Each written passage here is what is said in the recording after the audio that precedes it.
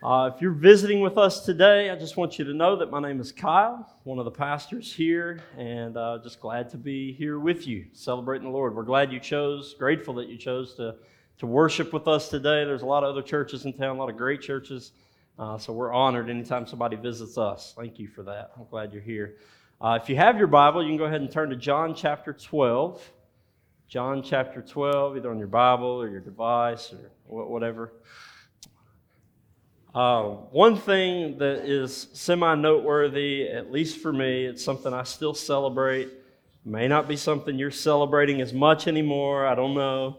But today marks the 4th year of me being pastor here. And so just want to thank you. I only bring that up to say that I am forever grateful. Patricia and I, we just had a moment of prayer this morning before we got rolling and just praise God for all that He's done over the last 4 years, for what it took to get us here, and all those things. Patricia and I labored in prayer over ever even coming. And so grateful to the Lord for His faithfulness. Look forward to many, many more years of ministering with you guys. Amen? Amen. Good to see you. All right, so John chapter 12. We are officially 12 chapters into this series in John, which we've subtitled Seeing Jesus and Finding Life. Essentially what we're after each week is to look at the text, within the text to see Jesus, to believe in Jesus, and having believed in Jesus, to find life in His name.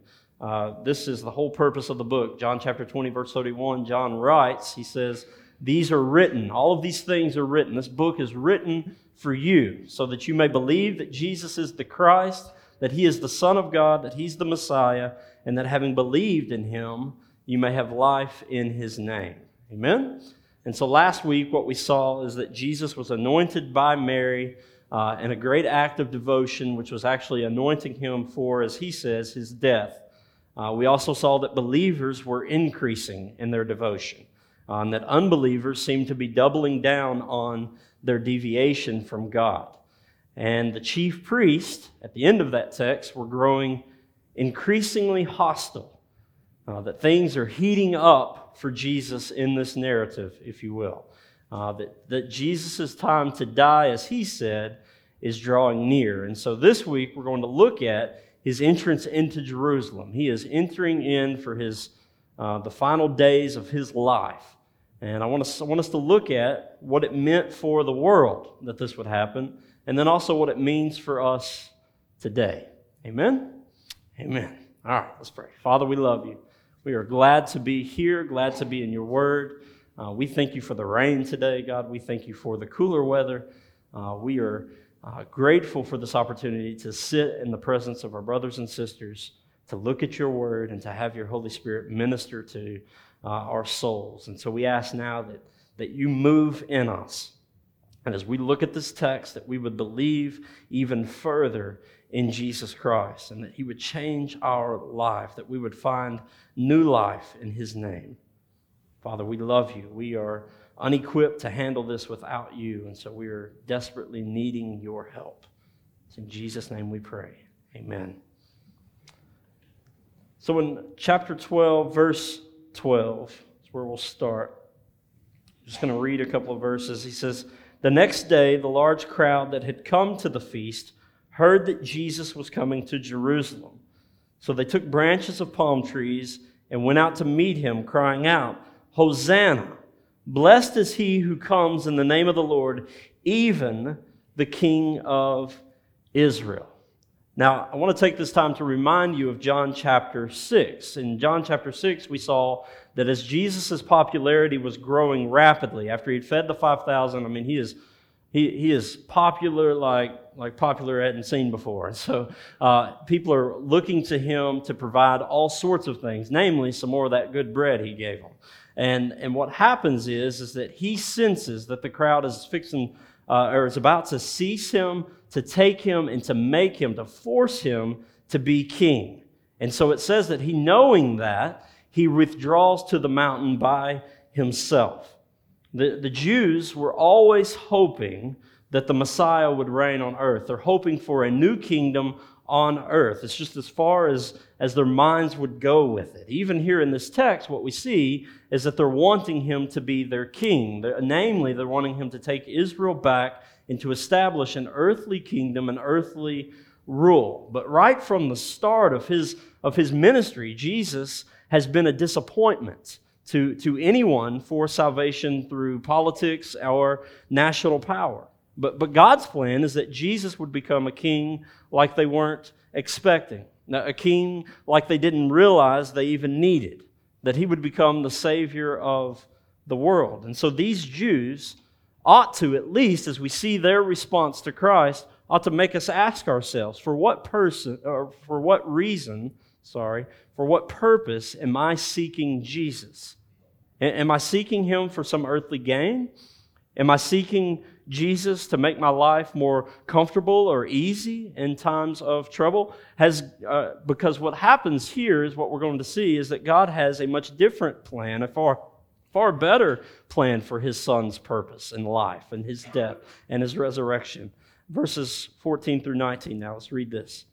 It says, "And Jesus found a young donkey and sat on it, just as it is written, 'Fear not, daughter of Zion. Behold, your king is coming, sitting on a donkey's colt.' His disciples did not understand these things at first, but when Jesus was glorified, then they remembered that these things had been written about him and had been done to him. The crowd that had been with him when he called Lazarus out of the tomb and raised him from the dead continued to bear witness. The reason why the crowd went to meet him was that they heard he had done this sign, this raising Lazarus from the dead. So the Pharisees said to one another, 'You see that you are gaining nothing. Look, the whole world has gone after him.'" And so the triumphal entry fulfills this prophecy in Zechariah 9:9, which says, "Rejoice greatly, O daughter of Zion. Shout aloud, O daughter of Jerusalem. Behold, your king is coming to you." Now don't miss this little line here. It says, "Your king is coming to you, righteous and having salvation is he, humble and mounted on a donkey, on a colt, the foal of a donkey." You see, Jesus did not come with an army seeking a throne. He was not coming to set up an earthly kingdom. He came with righteousness and salvation in hand, ready to give his life so that the world could receive his righteousness by salvation through faith in Christ. Now, the Jews were looking for a better king, but even they couldn't fathom what Jesus would mean for not only them, but for the whole world.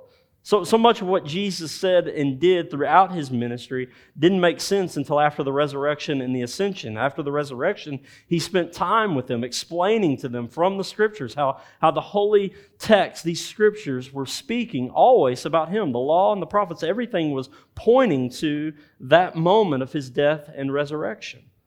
God's plan was set in place from the beginning of time, and nothing was going to stop it. But that wouldn't stop the Pharisees. The Pharisees were trying from the beginning to get rid of Jesus, to end this revolution. The crowd that had seen him call Lazarus out of the tomb, they were hard at work. They were bearing witness about Jesus and his miracles. And this massively irritated the Pharisees. I mean, they're angry. If you look at what they say, "You see that you are gaining nothing." They're saying we're losing. We're losing our followers. We're losing people. They're following him and not us. And before you know it, we're going to lose our place and our nation, as we saw in chapter 10. That was their greatest fear. He says, "Look, the whole world has gone after him." You see that? Look, the whole world has gone after him. That right there, we have another statement from rulers. And we also have another double meaning. They say it out of fear that they're losing their place in their nation, that the people no longer follow them, and it won't be long before Rome steps in and takes everything. But it's really an odd statement because they wouldn't have been concerned about the whole world. They would have been only concerned about the Jewish nation. But that's not what they said. They didn't say, "Look, the whole nation has gone after him." They said, that certainly would have made more sense, but they said, "Look, the whole world has gone after him." You see, God's ways are so much higher than ours. His goodness is so much grander than we might ever imagine, you guys. How does John 3:16 start? "For God so loved the world." For God so loved the world. That's right. Let me read it to you, just so we're kind of all on the same page here. Read John 3:16 and a couple other verses with it. It says this: For God so loved the world that He gave His only Son, that whoever believes in Him should not perish, but have eternal life. For God did not send His Son into the world to condemn the world, but in order that the world might be saved through Him. Whoever believes in Him is not condemned, but whoever does not believe is condemned already, because he has not believed in the name of the only Son of God. This is the very reason that Jesus comes. He comes so that the world, not just the nation of Israel, the whole world can come after Jesus, can go after Christ, can find salvation and righteousness in Him. God is building the church. He's building a bride for Himself from every tribe, from every nation, from every tongue. The question is, have you gone after Jesus Christ? Are you pursuing Christ? Or have you created your own version of Jesus? Is He the Savior of your soul, your greatest treasure in life, the thing that you cherish most? Or do you only keep Him around to make your life more comfortable when things get hard or don't go your way? Are you simply going through the motions?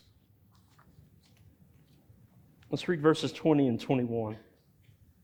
It says, Now among those who went up to worship at the feast were some Greeks. So these came to Philip, who was from Bethsaida in Galilee, and asked him, Sir, we wish to see Jesus. Now, if you're taking notes, got your worship guide in front of you, you can write this down. We must seek Jesus above all else. We must seek Jesus above all else. I love this text because what you have right before it is the Pharisees upset saying, see, the whole world goes after Him. And then the very next verse, you have literally the whole world coming after Him. You have people who would have been outside the Jewish nation coming after Christ, Gentiles, coming to worship God, coming to see Jesus. So they find one of the 12 and they ask to see Jesus. Surely the air was abuzz with His name, and they're asking, where is Jesus? We want to see Him. I absolutely love the contrast between what we see with the Greeks and what we saw with the Jews. Their seeking is a little bit different. The Jews wanted a new kingdom, a new king on earth. They wanted freedom. They wanted Rome to be wiped out. They wanted the days of the promised land to be restored.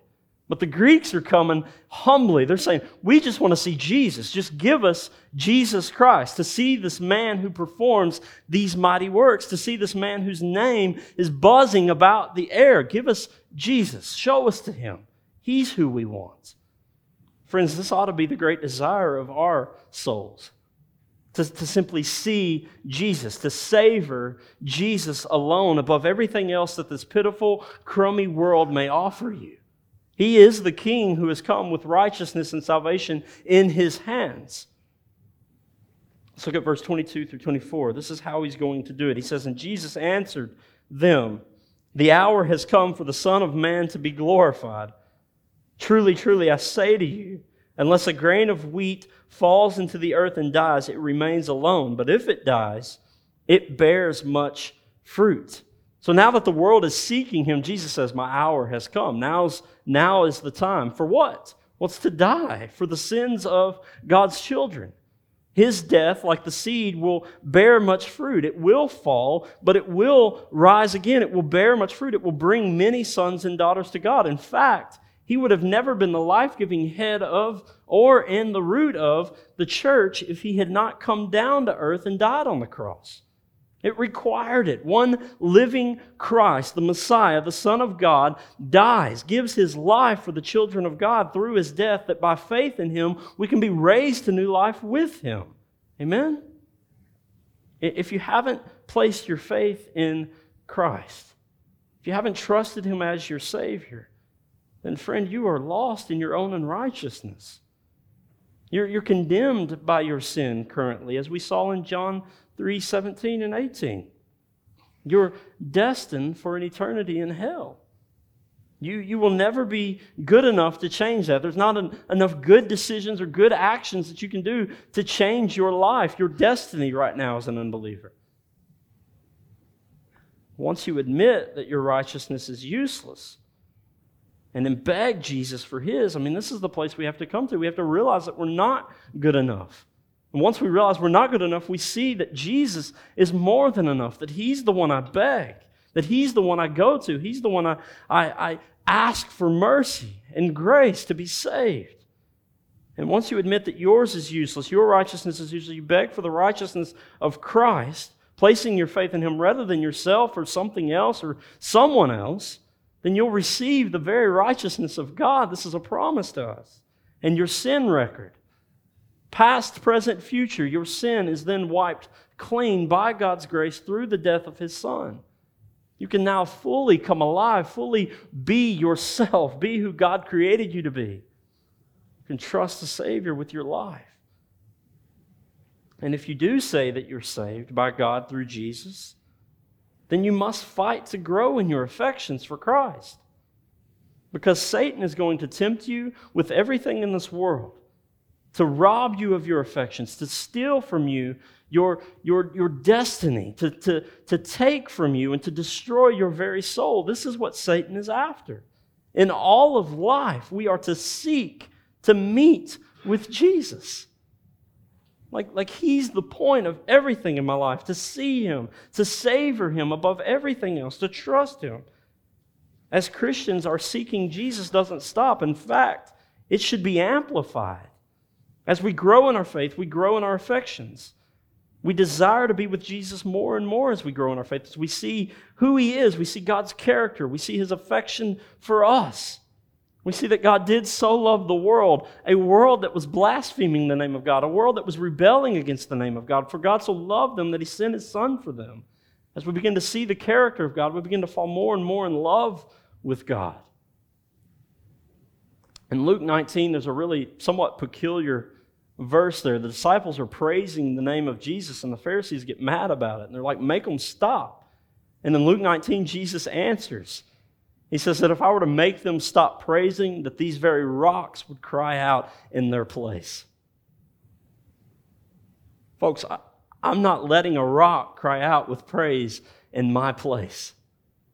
God saved me through the death of His own Son and the washing of regeneration by the Holy Spirit. I'll never let rocks cry out for me. Jesus is my treasure. It's not my wife, though she is a treasure to me. It's not my kids, though they're a tremendous gift from the Lord. It's not my job, though I hope to be here until I breathe my last breath. It's Jesus Christ, the King of Kings, the Lord of Lords. He is my rock. He is my shield. He is my firm foundation. He's a very present help in time of need. He is my Savior and my refuge. When I wake, I want Jesus. In my marriage, I want Jesus. In my parenting of my own children, I want Jesus. In Sunday worship, I want to see Jesus. In every hour of every day, give me Jesus Christ. Let us go through life as the Greeks, with no other agenda but to see Jesus Christ above everything else in this world. He's it. Amen. Praise God. I hope we all do, brother. He is all you need.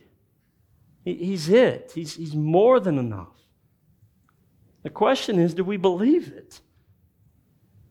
Do we mean it when we say we love Jesus? Do our affections show that we love Jesus, or am I constantly falling for something else in this world?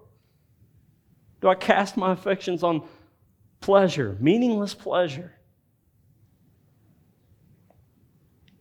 Do we believe it? In verse 25 through 26, the last two verses that I want to read for us today, Jesus continues and He says this: whoever loves his life loses it, and whoever hates his life in this world will keep it for eternal life. If anyone serves me, he must follow me, and where I am, there will my servant be also. If anyone serves me, the Father will honor him. If you're taking notes, you can write this down. We must serve Jesus with our whole life. We must seek Jesus above everything else. We must serve Jesus with our whole life. You may underline the word whole there on your paper. Whole doesn't imply partly. Whole doesn't imply just a piece of you. Whole implies whole. It's just that. It's every ounce of you. And Jesus says, whoever loves his life loses it. And whoever hates his life in this world will keep it for eternal life. So we ought to seek Jesus, yes. Let's seek to see Christ. Show us this Christ. Where is he? Let us see him. Absolutely, yes and amen. But that's not enough. Jesus ups the ante for these Greeks who are looking to see him, and he says, you must follow him also. And to do that, we must hate life in this world. We must hate this present life. The great purpose of faith in Christ Jesus is to detach us from this world by setting before us another world, a greater world, one that actually fulfills your life, namely the one that's to come. As Matthew Henry says in his commentary, he says, many people hug themselves to death. I love that.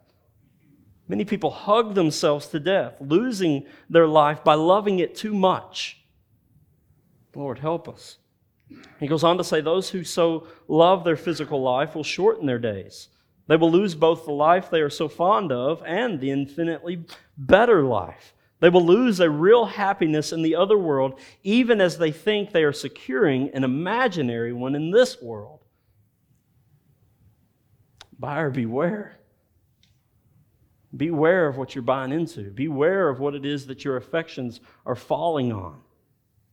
Because in a very real sense, Satan is a thief who seeks to steal and to kill and to destroy your life, and he will set things before you that look awesome. He'll make you feel awesome in a moment, maybe a long moment. Maybe you can go in a season of sin without feeling anything other than joy or happiness. But I'm telling you to beware. That in a very real sense, you'll think you're gaining life, that you're living your best life now. In a very real sense, your best life doesn't come until another life. In a very real sense, we're called to give things up. We're called to sacrifice. We're called to suffer for the Lord. This is one thing the apostles were very clear on throughout the New Testament. It was not your best life that identified you with Christ. It was your suffering that identified you with Christ. It was the fact that they can count it as joy to suffer for the name of the Lord. Oftentimes we think that whatever I can get in this life is God's blessing. And sometimes it's not God's blessing. Sometimes it's God's judgment.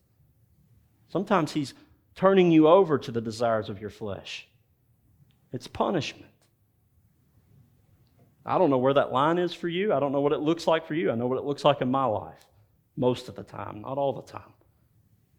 But this is where it requires discernment on your part to seek the Lord, to know His Word, to trust Him, to say, I want life and nothing else but you alone, Christ. Nothing else will sustain me but you. And this was the whole point of Ecclesiastes, right? We're just getting more of that now from Christ. So what we're getting at here is, but for the one who hates the life of his body, to gain the life of his soul, there is a promise of eternal life. So what does it mean to hate your physical life? Does it mean that you walk around sad?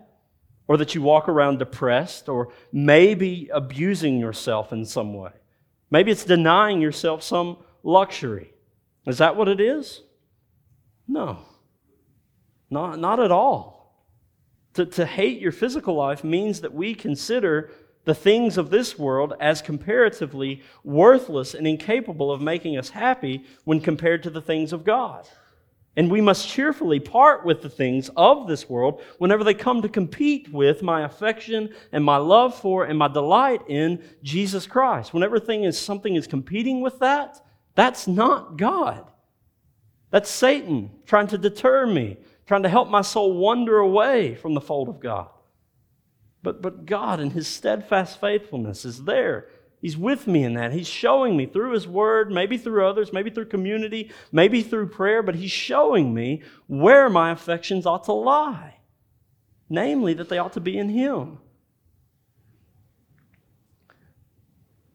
Those who hate their life in this world will be abundantly rewarded by dwelling eternally in the presence of Jesus in heaven. The Greeks wanted to see Jesus, but He let them know that it isn't enough just to see Him. They must also give up their life by serving Him. He says, if you're to serve me, you follow me. So they're to give up their lives by following Jesus. When you follow someone, it's not just a piece of you that follows, right? It's not like one leg goes this way while my other leg goes this way. That would look really funny and I would hurt myself, right? I actually did that one time. Jasper remembers. And it was awful. So anyway, but what happens is my whole life follows. If I'm going to follow someone, I follow. It's all of me that goes. It's not a piece of me that goes. All of me must follow the Lord. It's a whole life thing here. But what does that mean? What does even that mean? Like we hear this a lot in church, follow Jesus. But what does that look like? Well, it means that we do what He says and we go where He tells us. That there are three basic means given to you by God's grace for you to learn the character and instruction of God so that you may follow Him well. Do you know what they are? Number one, you can write these down in your margin if you want. These are three things that the Lord gives you to help you follow. One is His Word. You cannot effectively follow the Lord without knowing His character. You cannot effectively follow the Lord without knowing His instructions. What is it He's asking us to do? What is it that He's asking us to give up? What is wisdom? What is truth? In a day where a lot of people are wanting to know what truth is, it's probably good for us as people who claim to know the truth and to live it, to follow it. God's Word is the first and foremost place where we learn about His character and His instructions for us. The second thing is prayer. First thing is God's Word. Second thing is prayer. Prayer is the number one way that we say, I need you, Heavenly Father. Prayer is that place where we come to the end of our rope, so to speak, and we sit down before the Lord and we tell Him that we're in desperate need of His wisdom, His instruction, His action in our life. It's where we confess where our hearts have gone astray. It's where we trust the Holy Spirit to do the work of applying God's Word to our lives. It's why we're told to be constant in prayer, never ceasing throughout the day. That as you go through your day, you're just in a constant conversation with the Lord. It doesn't mean that you're praying 24/7. It just means that you're aware all day long how much you need Jesus, how much you need God's intervention in your life. And so you're constantly asking, seeking, knocking on Him. In prayer, we're confessing that we're utterly helpless, that we're desperately dependent upon God in all areas of our life, for overcoming sin, for seeking wisdom, for strengthening your mind or your body or your soul. The third thing that God gives us is community. God gives us His Word, He gives us prayer, He gives us community. Namely, God gives us Himself and He gives us others. The truth is, in this Christian walk, this journey from this life to the next, I need you. I need you. I need every single one of you in my life. I need your prayers. I need your encouragement when I'm down. I need your help. I need you to use your gifts throughout the body. Gifts I don't have or won't possess, the Lord hasn't given to me, He gave them to you. We need one another. We need each other to become the body of Christ, to make up the body, an active body that's living and alive and moving. You are uniquely wired, you're uniquely placed in this church to grow in your faith and to help others grow in their faith and to be joined to one another in unity.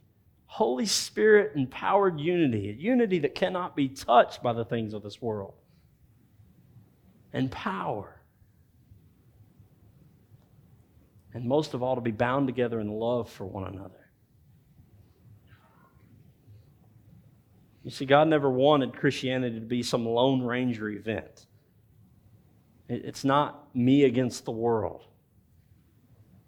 It was always meant to be lived out in the context of community. This is why He is saving people from every tribe, tongue, and nation. We here at New Life Community Church are just a local expression of a large community that God is building, namely the church, Big C Church, the church. And we're going to fully experience that thing in heaven one day, and I cannot wait. But until then, he gives us one another. So I say, pick up your word, get to know God.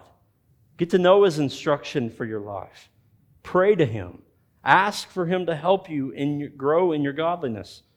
Join the community of the saints by fully investing yourself in a local church. And when I say investing yourself in a local church, I'm not talking about just the activities of the church. Like, that's just a piece of what we do. Those things help. But when you invest yourself in the local church, I don't mean just join a serve team.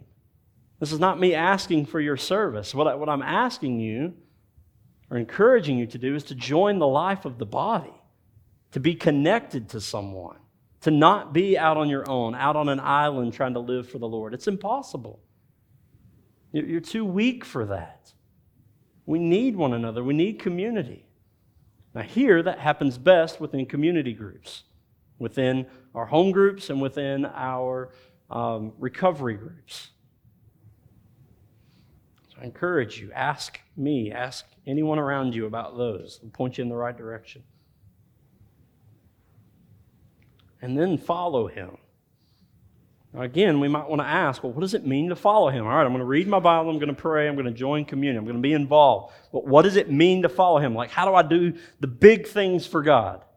Right? Anybody grow up in that habitat of Christianity where you were always being pointed to do grand, massive, huge things for the Lord? And then as you grow older, you realize, I may not be doing grand, massive, huge things for the Lord. My call may just be to be a steady diet of faithfulness for the rest of my life. Do you know that that's grand and massive? Can I alleviate the burden you may feel that that's huge?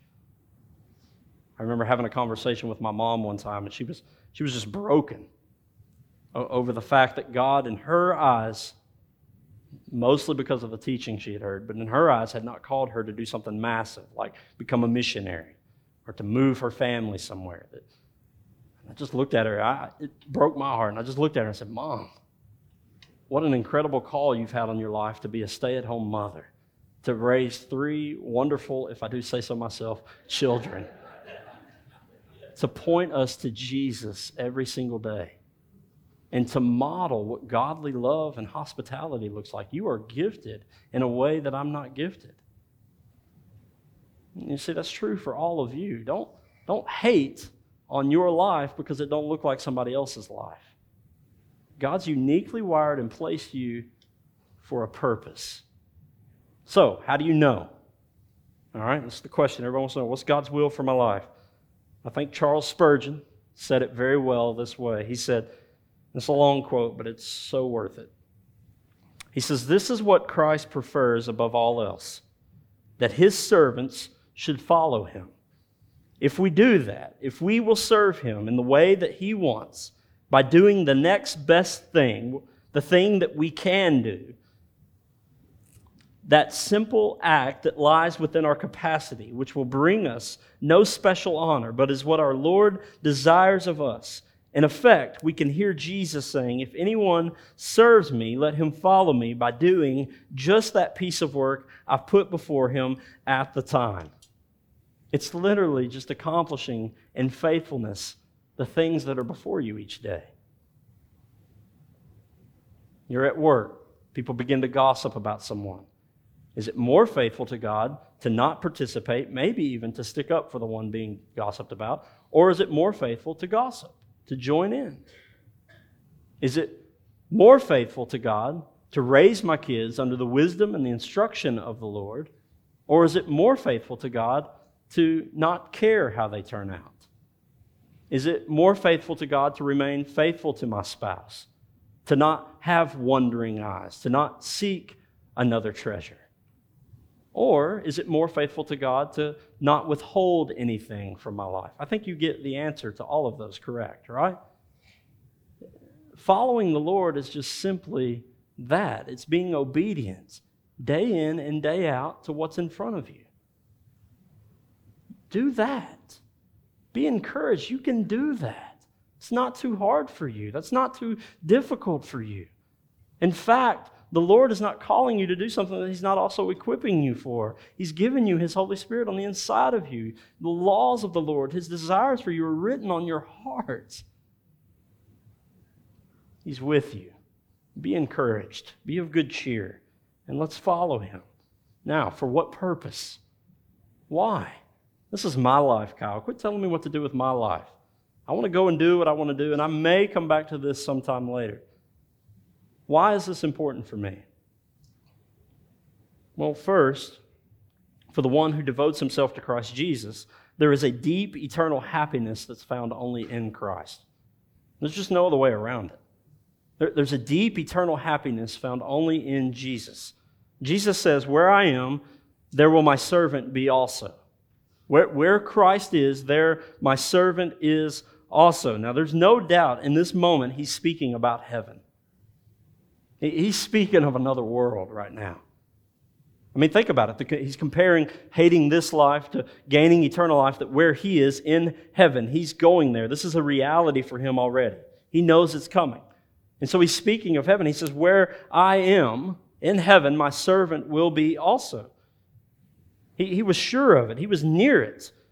But the beauty of this is that for Christ, don't miss this, for Christ, heaven is the joy and the reward for His sufferings, for the beatings, for the spitting, for the name calling, for the abuse, for the allegations, for the people to turn their backs on Him, for ultimately dying with the weight of the sin of the world on His back. Christ endured it all, it says in Hebrews, for the joy that was set before Him. Heaven. He endured it all for the joy that was set before Him. He thinks so much of heaven that He says, this is my reward. He thinks so much of it that He offers it to you also as an eternal joy and reward. But following Christ leads to eternal joy with Him. The second thing, why is this important? Is that following Christ in this life will bring you honor from your Heavenly Father. It will bring you honor ultimately.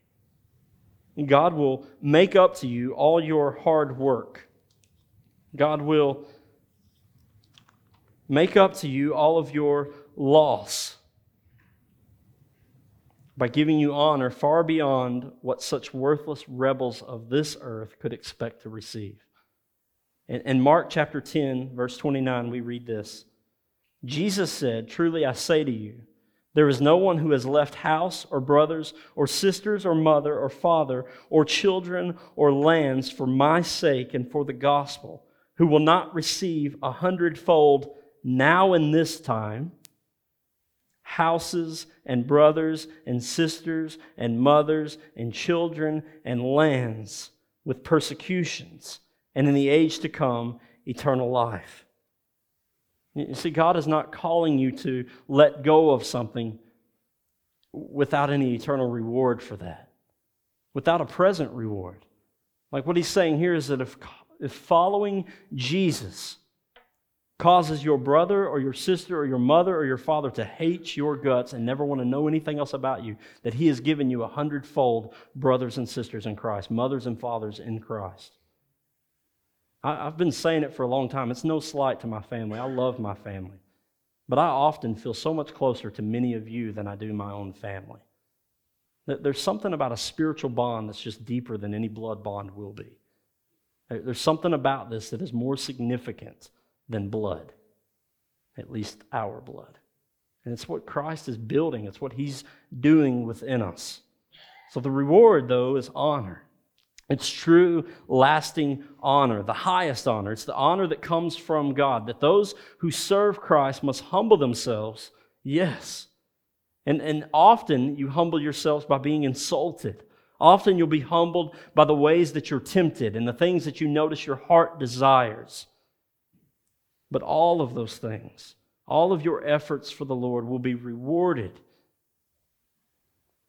in your following, by being exalted in Christ in due time.